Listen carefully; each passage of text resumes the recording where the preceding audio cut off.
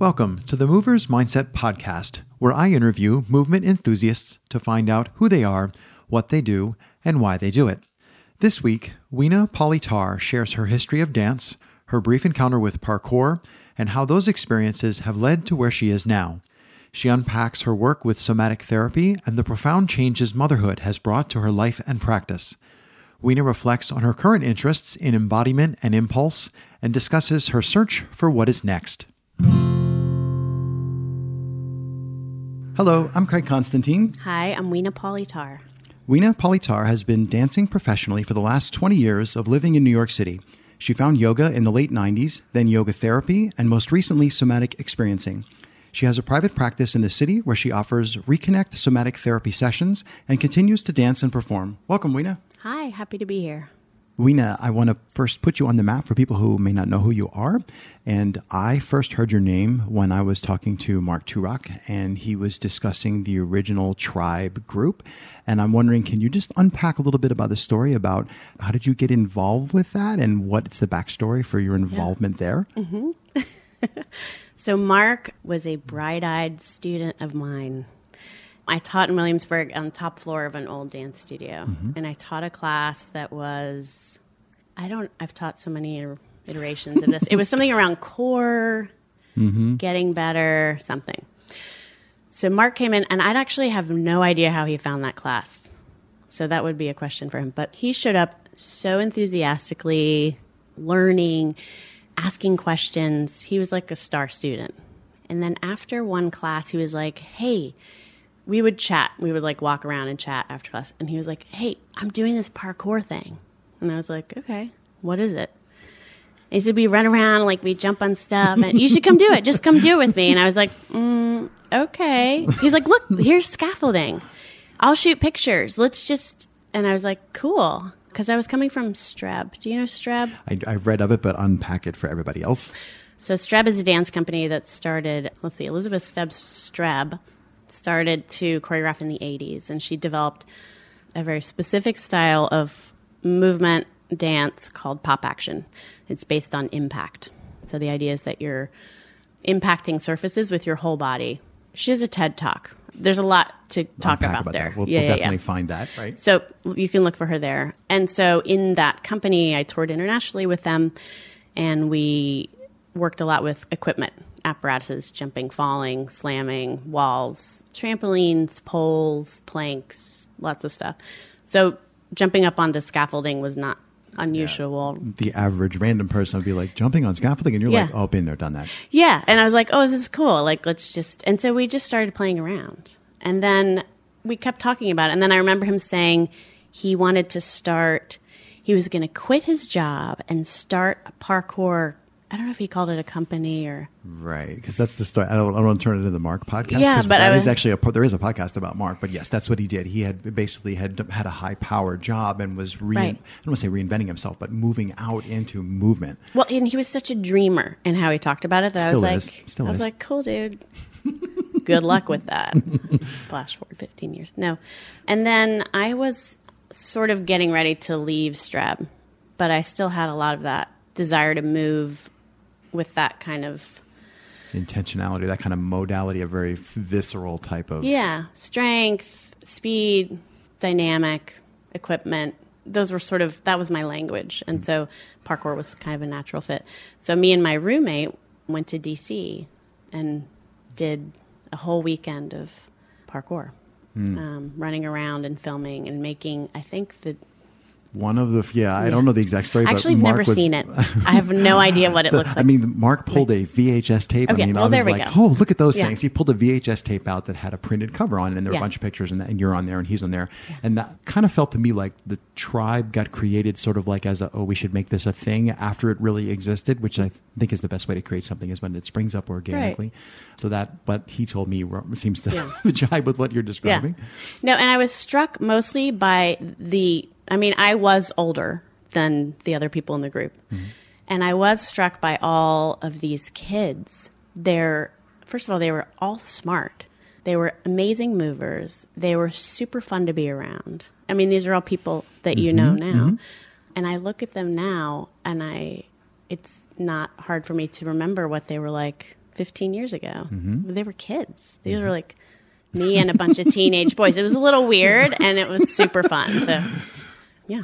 So I know, because I've done more reading, but for everybody else, if I understand correctly, the work that Streb was doing, and I guess continues to do, that's that when you talk about somatic movement, it's the difference between are we dancing, are we moving for our own, how we feel about the movement versus trying to present it visually for others. And I've always had this idea in the back of my head, like parkour calls to people because it's visceral, and most of the things that they've done haven't been that way. You're forced to look inward and perceive the weight and where your balance is and how is your body feeling in response to the things you're asking it to do. And it just seems like, when you look back, doesn't that seem like an obvious thing for you to go into coming out of that dance experience? Like, that's why it was such an easy transition, is you were already really doing it. You just hadn't tried to put it on obstacles. I'm just wondering out loud. Right. I mean, well, so here's the thing. Streb brought me, I was sort of at a crossroads of going into commercial dance or going to the modern dance world. And I auditioned for Streb and got an apprenticeship and then was hired. And it was the first time in my life, I've always been very strong. And it was the first time I was in a dance environment where they said, use your muscles. And I was like, oh God, I'm home. This whole thing of like, lift your leg with the underside. Yeah. I'm like, that's not how your fucking leg lifts. What are you talking about? Like, I'm using the muscle to lift. There's gravity. What do you? And now I understand what they were talking about. But like, it didn't make mechanical sense. I came from a gymnastics background. I was a competitive gymnast when I was little. And then I tried to untrain all of that. And I found two homes. One was West African Dance. That was the first company I was ever in, was West African. I went to the school I went to because they had African dance. It was low. It was muscular. It was rhythmic. I got it. And then I tried all this other sort of virtuosic dance. Didn't feel at home, and then found Streb, and they were like, yeah, run into the wall, but like flex every muscle so that you protect your bones. So you're basically creating a buoyancy in your body by tightening all of your muscles. That's how you're able to save your organs and bones when you crash. And I was like, thank God, right? And I can get paid to do this? Yeah, exactly. No, it blew my mind. And the other layer part of that is that kind of patterning worked well through my evolution to a certain point. And then I had to stop because it was destructive. It was like I had to heal. Probably that's why I do what I do now. It took me about 10 years to let go of that approach to movement and body. It felt so natural. It felt like such an intuitive place to go. And then once I started unpacking that intuition or that impulse, I started to realize that was survival. Those were survival mechanisms at play that worked great and were now kind of in the way of my own growth. And so it was a matter of like learning how to not flex all your muscles, learning how to not be fearless, learning how to be vulnerable and soft and afraid, right? But so I had little inklings of that happening towards the end of my stay with Streb, and that's sort of when parkour came in. And part of the overlap was, and it was kind of a perfect overlap, was parkour in the same way that I had to really deal with fear a lot in Streb. Mm-hmm. I had to deal with pain or reframing high sensation, which that's a whole other conversation I talked about for a long time. But some of the concepts that parkour was unpacking, like what does it mean to be afraid to do this thing, or what does it mean to fail, or what does it mean to succeed, or what's my own authentic way through this landscape? Those are really encouraged questions in Streb also. Like we would walk in and there'd be like some crazy piece of equipment and she'd be like, what would you do on it? Right. And you're like, Who does this remind us of? This reminds us of what the parkour people love to do with the parkour vision. Right. Yeah. So that was the whole idea. And there's a very specific culture in Streb. So that out of that culture comes specific things, which are different, I think, from parkour. But there is a very similar approach in like, well, how can I be in this space? How can I move through this space? How can I work with that equipment? Or what would be exciting? Or how could I push myself into a new place? Or how does that person do it? Show me. There's a lot of twice teaching as big, each other. Half as tall, right? Yeah. She's not doing, she does her moves, but it's other people in the company that teach you or train you or ask you to do stuff. So that's sort of how that worked. And that's how it happened in parkour for Mark to be like, there are these stairs and there's this thing, and he would have kind of an idea of how to go through it, and I'd be like, what if we could do this too? It was a sort of natural process. And the thing that I think parkour then led me to my next step, which was more choice, more personal investigation about what would I do or what would feel good to me. And that's like still a meaty question an ongoing question, right? Yeah. You mentioned contact improv, and my ears perked up because there's this crazy thing called Parcon, which is contact improv people met parkour and just smashed it together. And that's run by Andrew Suseno, S-U-S-E-N-O, I think it is, out of Brooklyn in New York City. And I'm just wondering, do you want to unpack some of what normal contact improv is? And is that something that's really part of your current journey? Or is it just, it's the contact that interests you? Or is it the improv that interests you? Or like what drew you to contact improv? Well, when I studied dance, we studied contact improv. And it felt really good. It was really fun. And then I spent a long period of my professional life making fun of it. That was like what we did. When you start to get into form and technique. And then that bit me in the ass because now all I do is improv. I don't know much about Parcon outside of what you've told me and I've read here and there. I've seen a little bit of it. And in my head, I'm like, this is like modern dancers. This is just modern dance. It's been around. We're just reframing it. And that's cool. Like, fine. If it's a frame that invites other people in. That's a good thing. Yeah, for sure. So we've talked about your first experience with parkour and like how that came about as part of your past dance experience. But the next obvious question is, what are you doing now? Like, what is somatic therapy for those who don't know what somatic means in that context?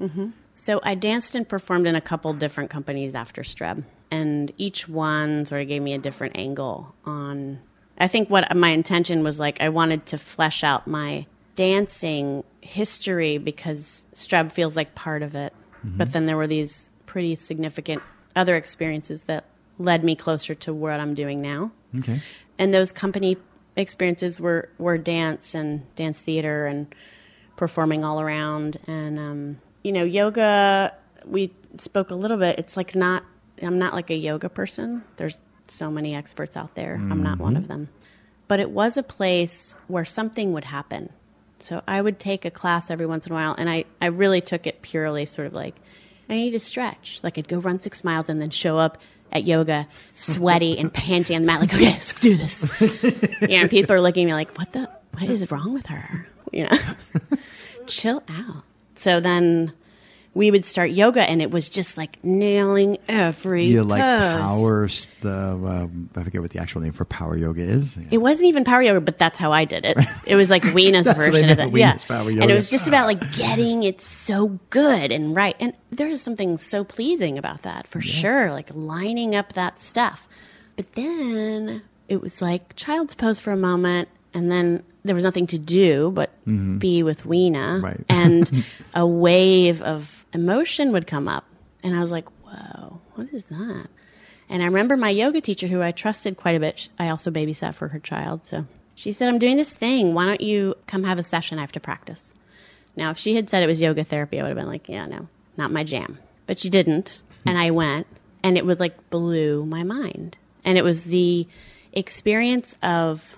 I had been in talk therapy for many years. That was like a real comfortable place for me to go, connecting dots. Why is this? Noticing patterns, blah, blah, blah, blah, blah, blah. That's very cerebral Very as opposed to like if you get into yin yoga or something, right? Right. So then all of a sudden, my body was there. And it wasn't about the stories. It was not about content. There was talking, but there was contact. And the question was, what's happening now? And she would ask it over and over again. And I had to answer it. What was funny is I had a big learning curve. So she'd say, what's happening now? I don't know. That's a good question. And then I would be off and running. So I'd start with now, and it would spin me into some elaborate story of whatever, which I enjoyed being up there. And, it's like painting. I was like getting all this stuff out and then put it here and organize that and that. And I'm completely no longer present with her contact, her hand on my shoulder. And it was over, I did it for 8 years. I received that work and recognized that as I was working with people one-on-one, it was coming in more and more and more. And I'm like, oh, I think I need to go do this training. And so I did it. It's called Phoenix Rising Yoga Therapy. And it's like the overlap of body work and talk therapy. And it was incredibly transformative experience for me. I think it came at the perfect time in my life. So it was in that process that I kind of started to unpack some of those patterns of like, grip every muscle, save yourself, right? And then I got to be with some of those impulses and long enough for the feelings beneath them to surface. And that's when I started to realize, oh man, there's like a lot there. So I did that work, and I had a private practice off of Union Square. And that was where I just did Phoenix Rising, and I had a full practice. I always continued to work with people physically, training, and always dancing too. And then I had my son. So I have 2 stepsons, and my son, I worked through that pregnancy. Actually, I was with a client when my water broke. That was fun. I'm with what's happening now. Did you warn them? I was like, can you ask me that question now? Because I have an important announcement to make, right? So I was like, I think I might have said, no, I didn't. I was like, no, Weena, you can't say your water's broke. That's loaded, right? You're really coming into their work. But that was like the part where I'm like, life is showing up in this session. Mm-hmm. We ended the session, and then I was like, I think this is happening. And it was 2 weeks early. That's why it was sort of a surprise. So then that's a whole other, I could talk about that 4 days. I love talking about birth and babies and all that. And came back to my practice, but I started to recognize that it wasn't working. Phoenix Rising didn't feel like what I was doing anymore. A lot of the extras for me, once I had my own child and I was in a house with 3 boys and my husband, a lot of the extra just gets cut out. Mm-hmm. And so sort of what started to happen is it felt very extra. Like things you have to put energy into to maintain, and you'd rather put the energy somewhere else? No, because it was income. It was extra for the people showing up. Like in my head, I'm like, you're fine. Go live your life. Get out of the nest. Yeah. Fly. Or like go run around or something. Like we can do this. And it's not that I wasn't, it was just that what was interesting is every session is always magic. Like it's the kind of work that I would leave and be like, I cannot believe I get paid to do this. I received so much. This is not fair. I'm getting, oh my God. It was just, and that magic shifted real quick. And it wasn't that, it just became more work. It became like an exchange. And I became very aware of the financial exchange of it. And it's not that I wasn't there or doing good work. I think I was. I think I was probably doing better work because I was a little more removed. Right. But what it called into question was like, what is it that you want to do? Like, where do you want the magic to be? And this could lead into a long conversation about being a mom and working. So long story short is I started to pull back from that and work less and work more with children. Started doing a lot of work with kids. I started doing very specific dance process. Like I almost internally had this rule that I wouldn't work with someone who wasn't a parent because they don't get it. Like I don't want to have to not show up at rehearsal because I have a sick kid and have that person not get it. Yeah, judge you and not get it, right? So that shifted all of the pieces and they sort of fell into a little bit of a different order. And so, So now, bring it up to now, I recognize that I do want to continue doing one-on-one work. I'm very interested in children.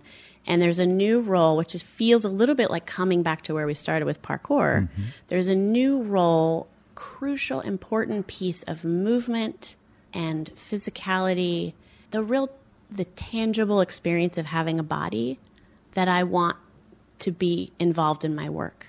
So as I start researching, like, what would that be? There's dance therapy. They're all great. That's the thing. They're like, I would love and eat up any of them. Somatic experiencing was called to me because my teacher of 8 years uses that with me. And that really spoke to me. It's incredibly effective. It's very specific. It's almost surgically precise in how you are bringing your client or the person you're with's attention in the moment to what's actually happening right now as I'm sitting across from you with this microphone and headphones. Like we're right here. And we're bringing time and space to this. And that is like, feels almost like an education. I'm giving you things that you can then use. Right. And that felt cool. And it continues to feel cool. I'm in my second year. I have another year. I don't want to interrupt your train of thought, but is that the first time that you had that experience in that, I mean, not like on a particular day, but was that practice? Was that the first time that you had felt that, or had you found that in other places? Say more about your question, or like flesh it out. So what was the name of the practice you were working? It was called... Phoenix Rising? Yeah, the somatic experience. Somatic experiencing. So the somatic experiencing, when you first started doing that with your instructor, was that the first time that you had experienced that sense of being brought to a moment just like that? Or had you seen glimpses of that maybe in the yoga that you had done or in progress? You had seen glimpses of it, and then this was like the most distilled, like this is like a turning point in your life. I'm like, wait a minute, like is this the place where you found it the most? And that's what really made you want to go towards somatic experiencing? Yes. I felt challenged by it in a new way. Because then I'm going to say, now unpack that more so we can understand what that experience is. But go ahead. So challenged in a new way. Phoenix Rising, it was like I am kind of a controlling person, right? So I'm always playing these lines. We have a club for that, right? Yeah, totally on it. I'm in it. I run it. No. And so it's been a practice for me to learn. I go back and forth. I'm either in or out. Right. And so the dance for me is always like part of what felt great about Phoenix Rising Yoga Therapy is you walk into a session with nothing. It's very like I'm not there to diagnose or prescribe. I don't know what's going on with you. We're going to see what happens, and I'm going to support you. It was very much a practice of following, which was beautiful and so necessary for me to learn how to do. It taught me how to listen. It taught me how to quiet all of my, my cup getting real full. I had to keep dumping it out. Like, that's you. That's you.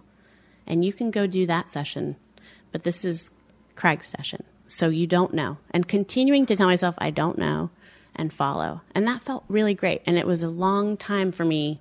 It took a long time for me to learn how to do that. Then I think it was partly around the kid time. I also had to recognize, like, I also do know things. I also have been doing this for a long time. Right. And like, there's something I think for being a woman about standing up and having some authority in the wisdom that you own or have. And it's funny because I bristle. I remember very distinctly, like I was a big Tara Brach fan. I don't know if you know her work.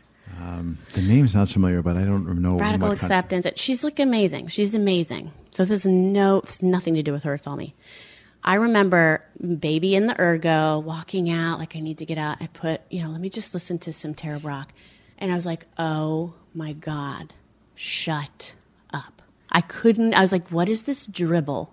Like, do things. It just had this really strong reaction against all of this like awareness and mindfulness. Like, because I was in complete survival mode. I was like trying to keep a kid alive and like function. And that seemed so extraneous, like unreachable for me.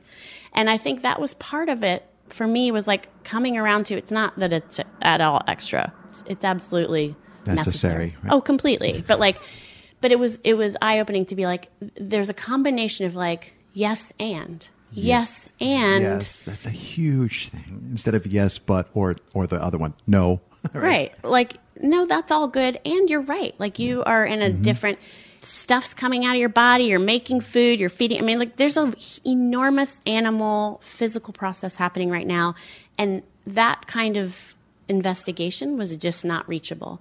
And what it does is it allowed me to be like, there's also that. So Phoenix Rising, I learned to listen. I learned to follow. I learned the importance of showing up for yourself and what was happening, showing up for another person and not knowing, being willing to not know who they were and letting them, like supporting them, finding themselves. In the discovery, right? And then I just found, like, after being a mother and taking care of such like tangible, specific worldly needs, like, where is that? That he's to go here.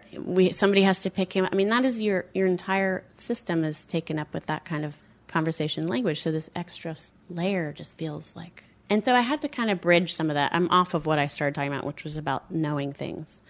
But I think it was like that shift into being a mother brought me into my own sense of self and knowing, into my own knowledge base, brought me into an own sort of security of like, no, I know some things too.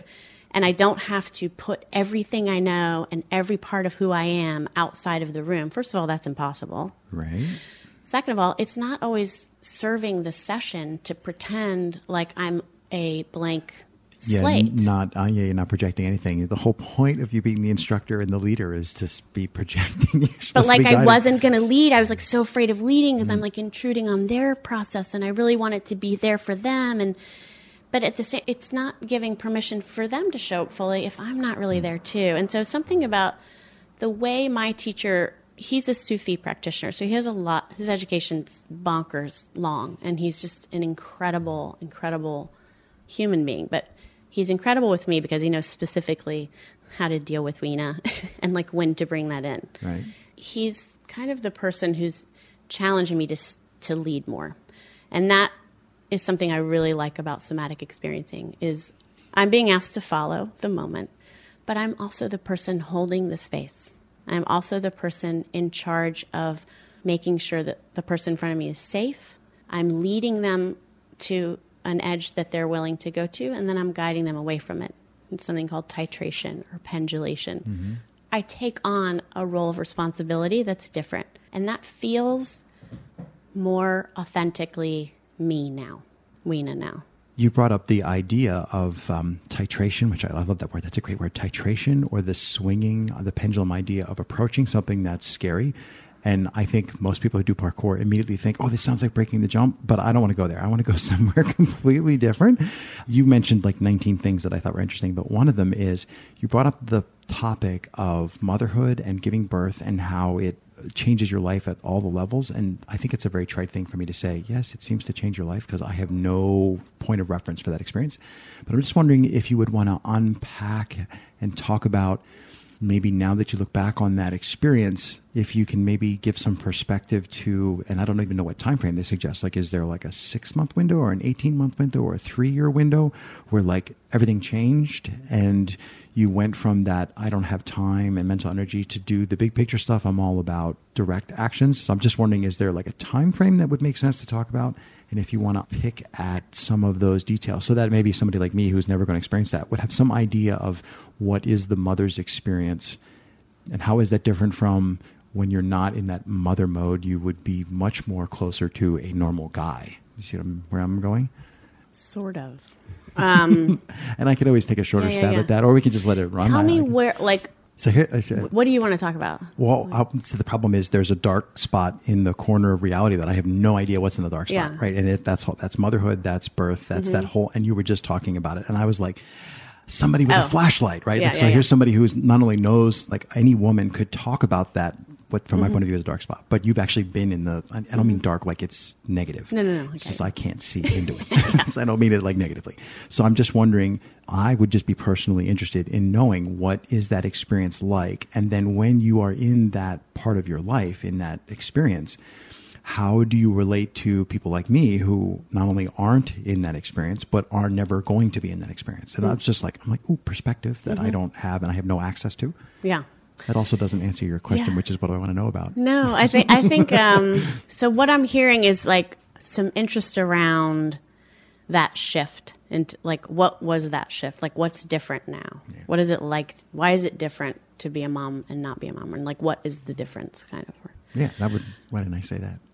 No, I think it's funny because I'm on an information fast. Do you know what that is? I know what it is. Okay.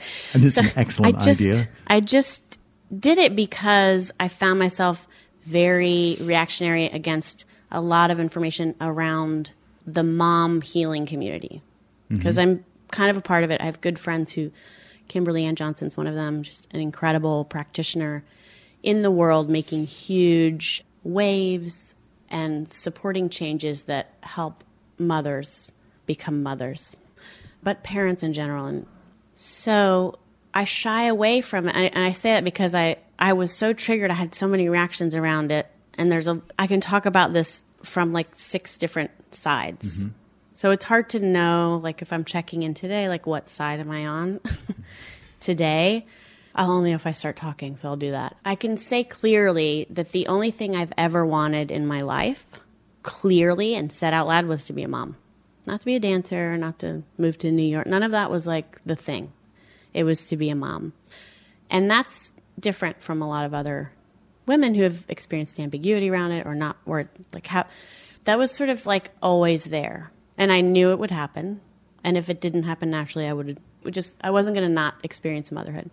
And so when I became pregnant, it was like the biggest gift I've ever been. It was like getting the one thing you've always wanted your whole life. It's terrifying because what if it gets taken away, or that starts to come up. So I think what happened is I had to grapple with receiving the thing I've always wanted. That was the first big moment of being like, oh, okay. I wouldn't have expected you to say that. Okay. Yeah, like, oh, wow. Like you got the thing you've always wanted. Whoa. Like, and I have too. So that was the other thing. Is like I kind of felt like I wasn't finished, and I said it out loud to my sister. I want to have another baby. She's like, dude, you have 3 kids in your house. What do you think? You live in New York? And I was like, no, but I just do. And then 2 weeks later, supermoon, I was pregnant. And then I received what I want, like, and it was a girl, which I didn't care so much about gender, but it was almost like, it's that feeling of being like, how can this possibly be real? How can I possibly be given this? Like I can't bear it almost, like even in talking about it. So what happened, I think, was the churning drive has come to a completion. And so the motherhood that I'm experiencing is after having received the most amazing gifts of my life. And here I am. So now what? I've got it. Like, what's left? I guess to enjoy it, right? So that's sort of where I stand. And I think what's interesting is now that that's sort of there, this is part of where I am in my work, is now I am freed up. That energetic drive or desire, the want. Yeah, like a calling. Not. It strikes me that it wasn't something you were always driving yourself toward, but it's like a siren call that, like, everything is always you always know what direction that is. It was the lighthouse, right? And then I got there, and then I was there. So now what's interesting is there's this incredible, like, I have an incredible husband who's like, do the thing, do what's next for you. And it's not that it's different, because it's always, since I was 5, been infatuated and passionate about human bodies and how they work and move and what happens in the unseen parts. And so now I have this sort of freed up internal space. Not that it, like I was explaining to Melissa, I'm still ice skates, sweatpants, lunch. There's right. It's a whole very full. Morning is a process, right? But in the internal sort of spiritual space, there is an opening of, like, you have knowledge, you have experience, you've been working with bodies and moving them and moving yourself and asking questions for a long time. Like, you have a body of work here that you can start to offer and share. And that's my next investigation, is how do I want to do that? So there's lots of things I am passionate about, and somatic experiencing feels like a tool I'm putting in my box. I don't know that it's like, that's what I'm going to do for the rest of my life. Yeah, now what do you want to do with all these tools and experiences? What do you want to build? What do you want to bring? And so I'm sort of done. What's interesting, here's the thing this is the other thing that I can't believe, right, of my, how incredibly grateful, lucky I am. I'm still dancing. I'm 43 and I'm still dancing and performing. I don't try. I'm not like begging to. I'm not like knocking on auditioned. It just keeps happening. I just keep dancing. I've been doing it since I was 5. And it's kind of like the friend that really loves you, that you're like, they're good. They're a good friend. But, like, you don't ever turn, you're like, oh my God, you've fucking been here being my friend for so long.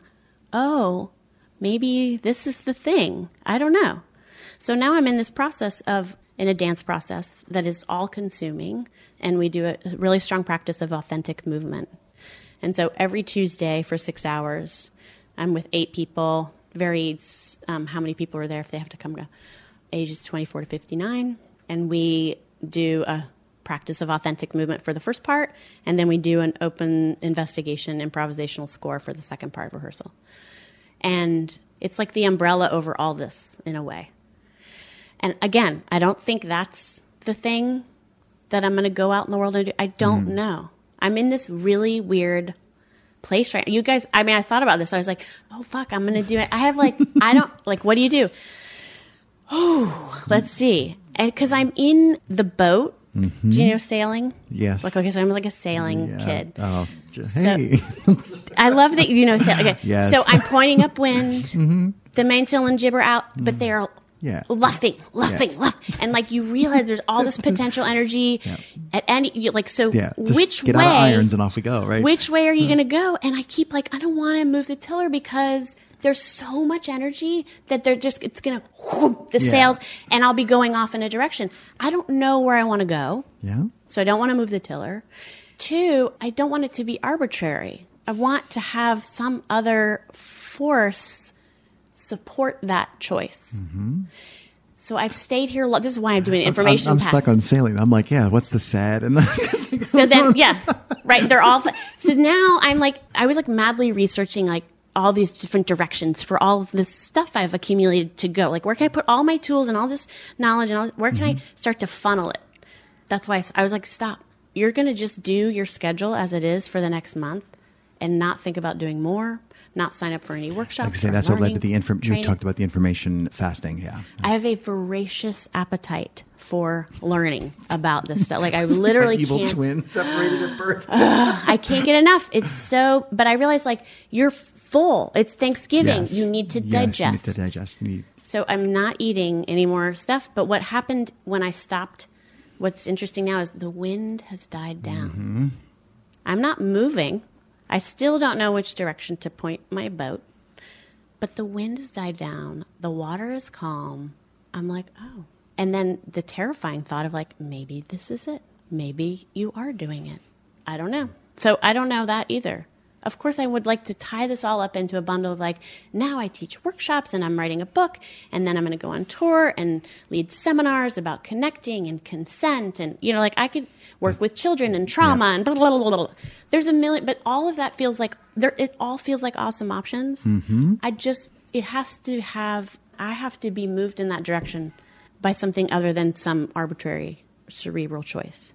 And I'm not being moved. So I have to just listen to that. And it's terrifying. So in the quiet, sure, it's calm, but I'm not going to lie. It's not like, oh my God, it's so nice. It is. And I have like a wave of like fucking, I don't know, humpback whale surfacing right next to my boat where I'm like, I'm like aging, work, my career, what my kids are going to leave and I'll be left. I mean, there's all that starts. And then I'm like, and then it swims away. Exhale, right. And then I wait. So I'm waiting. I don't know what's going to happen. So I want to go back to the part where you described, I'm going to call it the grand accomplishment, like the moment where you realize I'm at the lighthouse. Mm-hmm. And I have a specific question. Yeah. So the other half of the people playing this game are never going to reach that same lighthouse. So like there's no chance for me to ever actually have that same experience of having children. Mm-hmm. And I'm just wondering, do you have any suggestions for all of the guys and maybe the large percentage or small percentage, I don't know what it is, of women who never intend on doing that as well? How does one generally figure out what to do when you've reached the goal? So if I don't have that particular lighthouse, then does that mean I'm doomed or destined to wander around randomly? Yes. Or like, how? I was afraid you were going to say that. I'm just wondering if you can. Okay, so I mean, I'm really glad you shared that, and I'm wondering, do you think that we can find anything that would be? Information diet is a brilliant thing to suggest for anybody. Please turn your phones off. But I'm wondering if there's anything else that you might suggest for people to like. I don't know. I'm just thinking you have people who don't have the lighthouse, or people don't have the lighthouse, or people who aren't planning on having kids. Like we can talk about the specific lighthouse, or we can just say if you generally don't feel called to something, what do you do? I mean, right. I love that question. My brother and I are very close, and he's a little bit that guy. Like he's like, I don't get it. You've always had like a very clear idea of what you want. I've kind of had that, and he doesn't. And we have a lot of conversations around that. And I don't think it's really that different. That's the thing. I think it's if you don't have it's not dreaming question, desire. Right? No, I think it's like, but it is sort of, I'm trying to remember times that I've felt that. Like I don't have a point of orientation, right? It's almost like in SE we talk about that's the first thing is you orient. Where is the threat? Or where am I focusing my energy? Where is the thing? And if you don't have that point of orientation, it can feel very too spacious, floaty, arbitrary, threatening, right? Scary. But I think what it offers is a completely other way of experiencing being alive, which is more spacious, which is more, there's more sort of choice. There's less banking on that river. The river's wider. And we need all kinds of variations on how people are experiencing life. And if we were all had these lighthouses we're all orienting towards, we lose that texture of variation in human experience, which is, what about the floating boat that isn't necessarily oriented anywhere, that is being taken on tides or airstreams, or maybe isn't. I'm not trying to be like, so it's the same. No, I think it can be really hard. I think it can be painful to not feel, especially when we're in a culture that really rewards that kind of drive and focus. Yeah, so it's like my current project is X, and now I'm Right. working all in on the project, and then, it didn't succeed, and then I'm a Right. failure. And like Yeah. that, to me, I've been asking people more and more recently about self-talk, and for me, self-talk is often a very negative thing. Like if I said to other people what I said to me, I would get arrested. Like it would would not be tolerated. So I'm like, okay, let's start paying attention to that internal talk. And I don't want to put words in your mouth, but you strike me as the kind of person who probably has already found that monster and went, that needs to be dealt with, and have a space internally to just be okay with what you're doing currently, or you wouldn't be able to do an information fast if you weren't okay with that. So I think that is a common thread that I've been finding is people who are highly driven also have a very negative self-talk. And it's just an observation. Mm-hmm. That's an interesting one. Right, like what is the bank of your river? Is it fear and negativity? That's what's directing that flow? Yeah.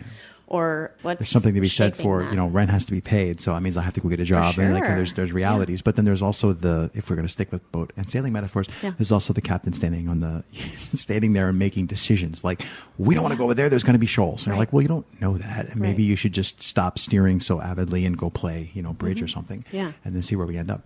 There's a lot of people that I've talked to, not on the podcast, but generally in public, like, random people. They're always, and a lot of them are in parkour space, and they're always saying things like, I need to make this gym go, or I need to make my coaching business go, or I need to figure out how to make this kids class go. And everybody's very goal oriented. It's very Western. And I think it's a good thing, but it seems to me, my experience of being goal driven like that is it's exhausting.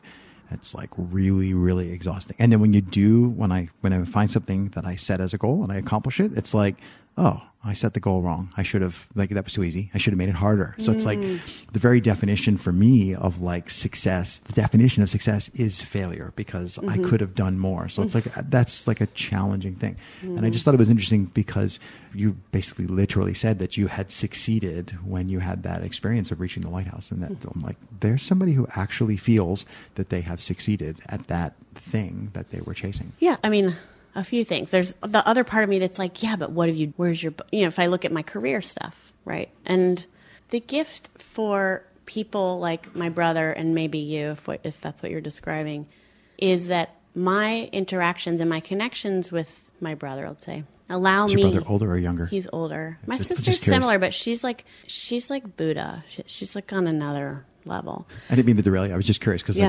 my father Knowing- had an older sister, and that relationship is completely different than having an older Well, brother. and you can also you can see the like younger sibling thing here. It really shows up. I'm aware of it because I have my daughter to my son. It's like he can do no wrong, and my son to my stepson's same. So there's a little bit of that.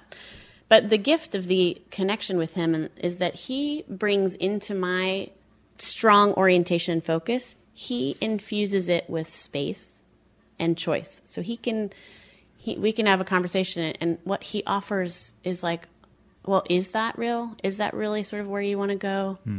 Because I haven't felt that. And then I get to sit with it and go, oh, Maybe I should dig into that. maybe I've just assumed I've always wanted that, but I don't know if I actually do want, like it. And that's what I mean about the beautiful variation in how we all do it. And the richness comes from those exchanges. And so, yeah.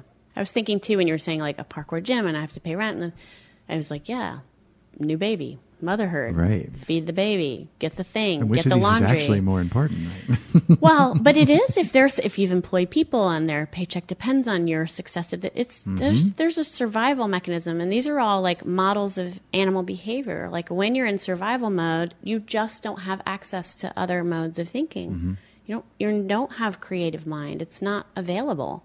You are in the process of making sure you're staying alive. We've touched on a number of really different topics, but along the way, we passed right over the question about permission and contact of people. And I think the first topic to talk about is embodiment. And it strikes me, I haven't seen you dance or move, but it strikes me that you have a particular skill for being able to remain being embodied, is the term that people use for this idea. And that you've also begun coaching people to help them do that. But as a mom, I'm going to guess that you would say that children don't need to learn that. And I'm just wondering what observations you would have about adults based on what you've seen in your children. I'm just kind of fishing. It's the whole unlearning movement, really. Because so my son is this wiry monkey kid. Right. My daughter's amazing too, but he's 8. Okay. And he, I can't tell you how difficult it is to just walk down the street. And if he has big feelings, he's literally jumping on 2 feet, forcing his chest out and jumping and landing, and his whole body is experiencing the feeling. It's right there. And it can be hard to manage or hard to fit into a stereotypical society, right? Or a comfort zone for everyone else. Because I talk a lot. I'm like, you're also a white boy. Right. So you need to leave space for other people. Right. And it's a fine line to walk. But I would never even question a child's capacity for embodiment, right? Kids move. They learn how to move by themselves. They learn from watching. And then we sort of siphon them into these silos of movement education. And then they learn the right ways to move. Right. And that can be dance, that can be soccer, that can be and it's not that I think skills are incredible, of course. But what gets lost a little bit is whatever was making him jump down the street in excitement or anxiety becomes uncoupled. It becomes the feeling is separate from the movement now. Mm-hmm. Because now I'm training and learning skills, and I'm learning the way we talk about is how to move. But these kids know how to move. And what they lose and what I lost and what I'm learning how to regain is choice. What if I took away the sort of societal implications of me jumping, thrusting my chest out down the street in anxiety? If I could just freely... I'm not saying we have to make space. We live in a dense city. I totally don't think... It's not that's the answer. But there is something about being able to touch in and feel the bodily experience of that feeling whoa, that is right now. I can feel I'm talking about something that I have a lot of feelings about. I can feel it up in my chest. I feel warm. That's... Everything changes. But just because I brought language to it doesn't mean I'm more embodied. Mm-hmm. And that's the sort of mystery about children that's interesting to me, is they're embodied without being embodied, without language of embodiment. Mm. And I think what can happen, so the immediacy of their living experience is right there.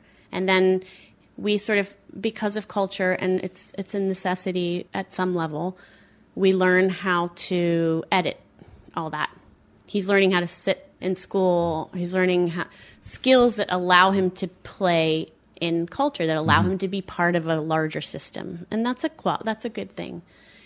At the same time, of course, there's deep sorrow in me in seeing him have to edit his physicality and only allow for it in certain areas. So you can do that when you're at parkour class. Or you can...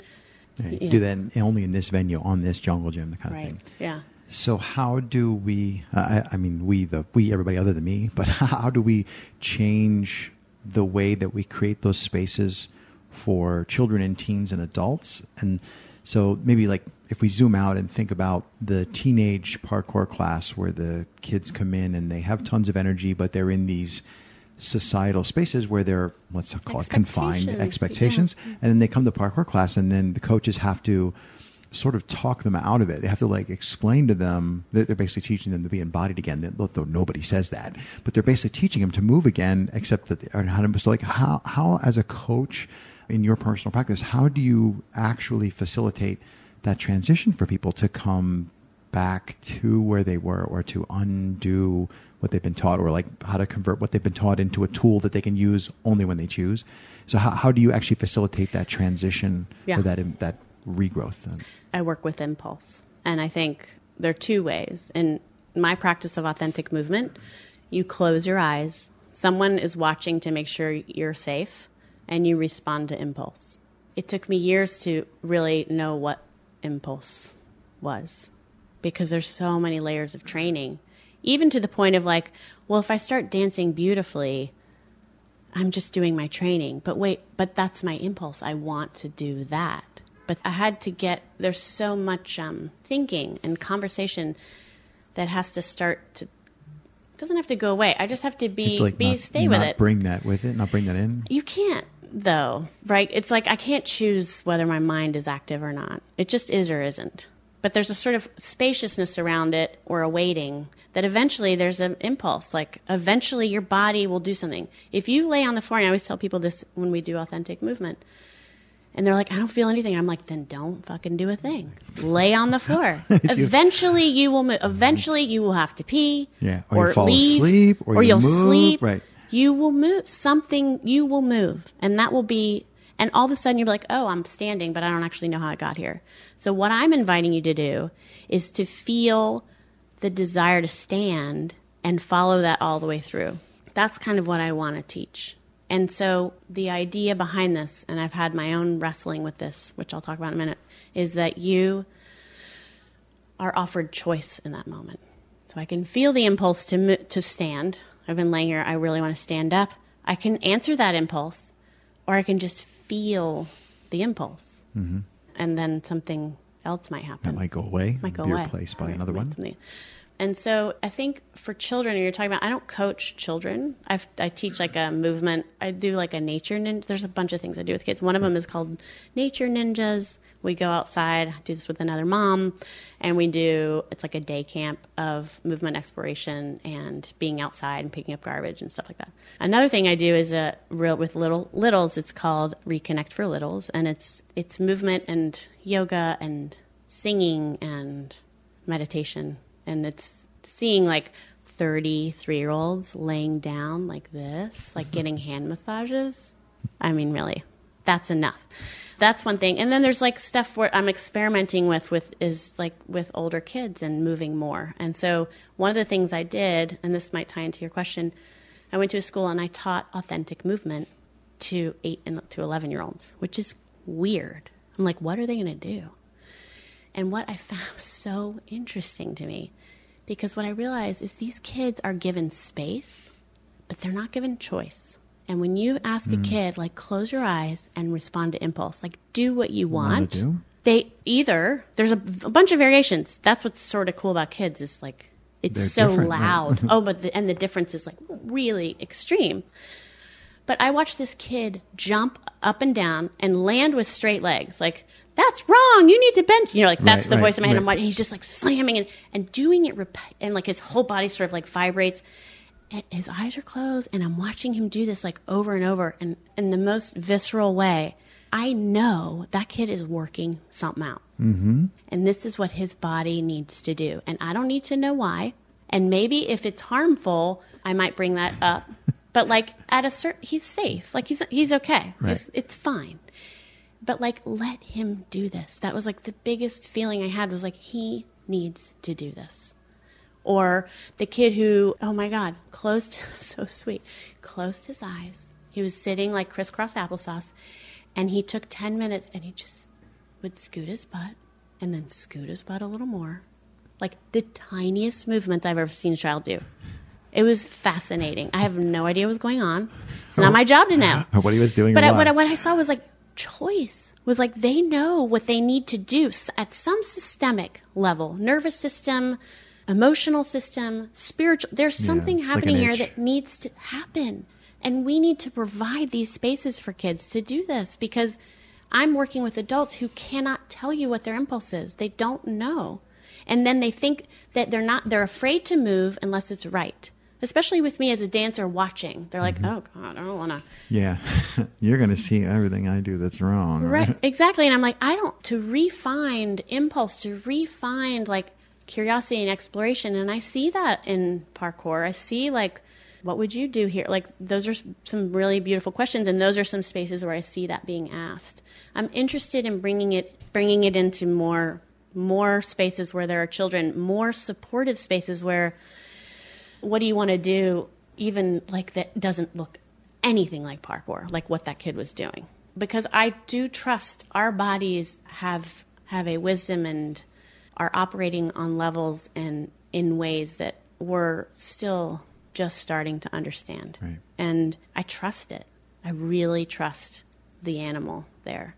And I want to support the vibrancy to show up, the vibrancy of animal body to be there in a safe way. Like, I don't want someone to while out and hit somebody. Like, if you want to talk about consent, right? Like, but there are communities for that. And that is what they are exploring. There are questions where, like, sensation or impact, or they're exploring in safe ways what that is. And that's great. I'm all for it. Like, whatever version of exploration suits your system, find it and give that to yourself. Weena, I think this is a good point to say. I love to collect stories. I'm passionate about stories because when people tell stories, you learn things about both the story they choose, enlightens who that person is, and how they tell the story and what they choose to talk about. So I've been thinking about everything we've said so far. I don't even know what topic to suggest, but if there's any story that you'd like to share, I'd love to hear it. Mm-hmm. So this story comes up because I sort of I claim to be on this journey of self-knowledge and really know myself. And I had a moment of really having, which I love, the moment where the rug gets pulled out and you're like, oh my God. Oh my God.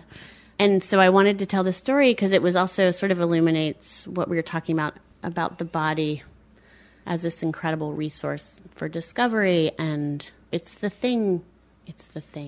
You are a body that has lived. I am a body that has lived 43 years, and my body and myself have experienced 43 years of life so far. And so I have decidedly become skilled at recognizing my traumas, my dysregulation. However, I was in a somatic experiencing training, and you do this thing where you break off after you sort of sit down and eat up all this information and they explain stuff. You quickly are in groups practicing on each other. And they typically say, like, don't choose highly charged material. We're practicing this, being a practitioner, not working out our therapy. And I'm like, yeah. This is meta, right? No, We're not supposed to be doing this. This is meta, right? And I'm like, how do you do that again? But whatever. So I was like, it was about this idea of trauma and how it affects your nervous system. We were practicing something. And we sit down, and so the practitioner student in front of me says, what story do you have? Like, what do you want to share? And I was like, I actually don't have anything coming up right now. He's like, cool. What do you notice right now? Just work with whatever's happening right now. It's like, well, sort of body scanning. And I'm like, I have this... Well, I'm noticing like a real kind of tension, like a grabbing on this side of my neck, of my shoulder. And he's like, okay, so let's just stay there. Let's just bring our attention there and just be with that. And I'm like, yeah, actually, it's becoming more intense, and it's sort of like going up my head and wrapping around. And I feel like I'm now my breathing's affected. He's like, okay, so just slow down. Let's just be. And I put my hand on my collarbone. I was like, oh, fuck. I broke my collarbone when I was like 4 months old. And it was this whole unfolding. I fell off a deck on my head, cracked my collarbone. My mom ran down the hill, thought I was dead, totally not breathing, right? This incredible force of impact. Didn't start crying till I was in the car. I think at that time, it was in the country in North Georgia, so I had like a weird... My dad was a surgeon. It was all fine. I'm fine. Here's the part that blew my mind. Impact. Where has Weena gone for impact? Oh, right. Dancing. Over and over and over again. Slamming into things. Over and over again. My nervous system was working really hard to fix that. to re-regulate that experience in my body. And I had not seen it.